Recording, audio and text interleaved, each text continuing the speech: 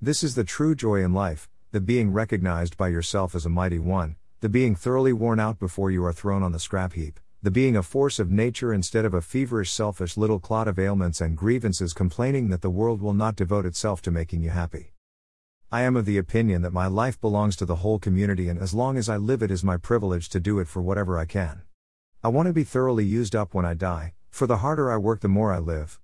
I rejoice in life for its own sake. Life is no brief candle to me. It is a sort of splendid torch which I have got to hold of for the moment, and I want to make it burn as brightly as possible before handing it on to future generations. George Bernard Shaw.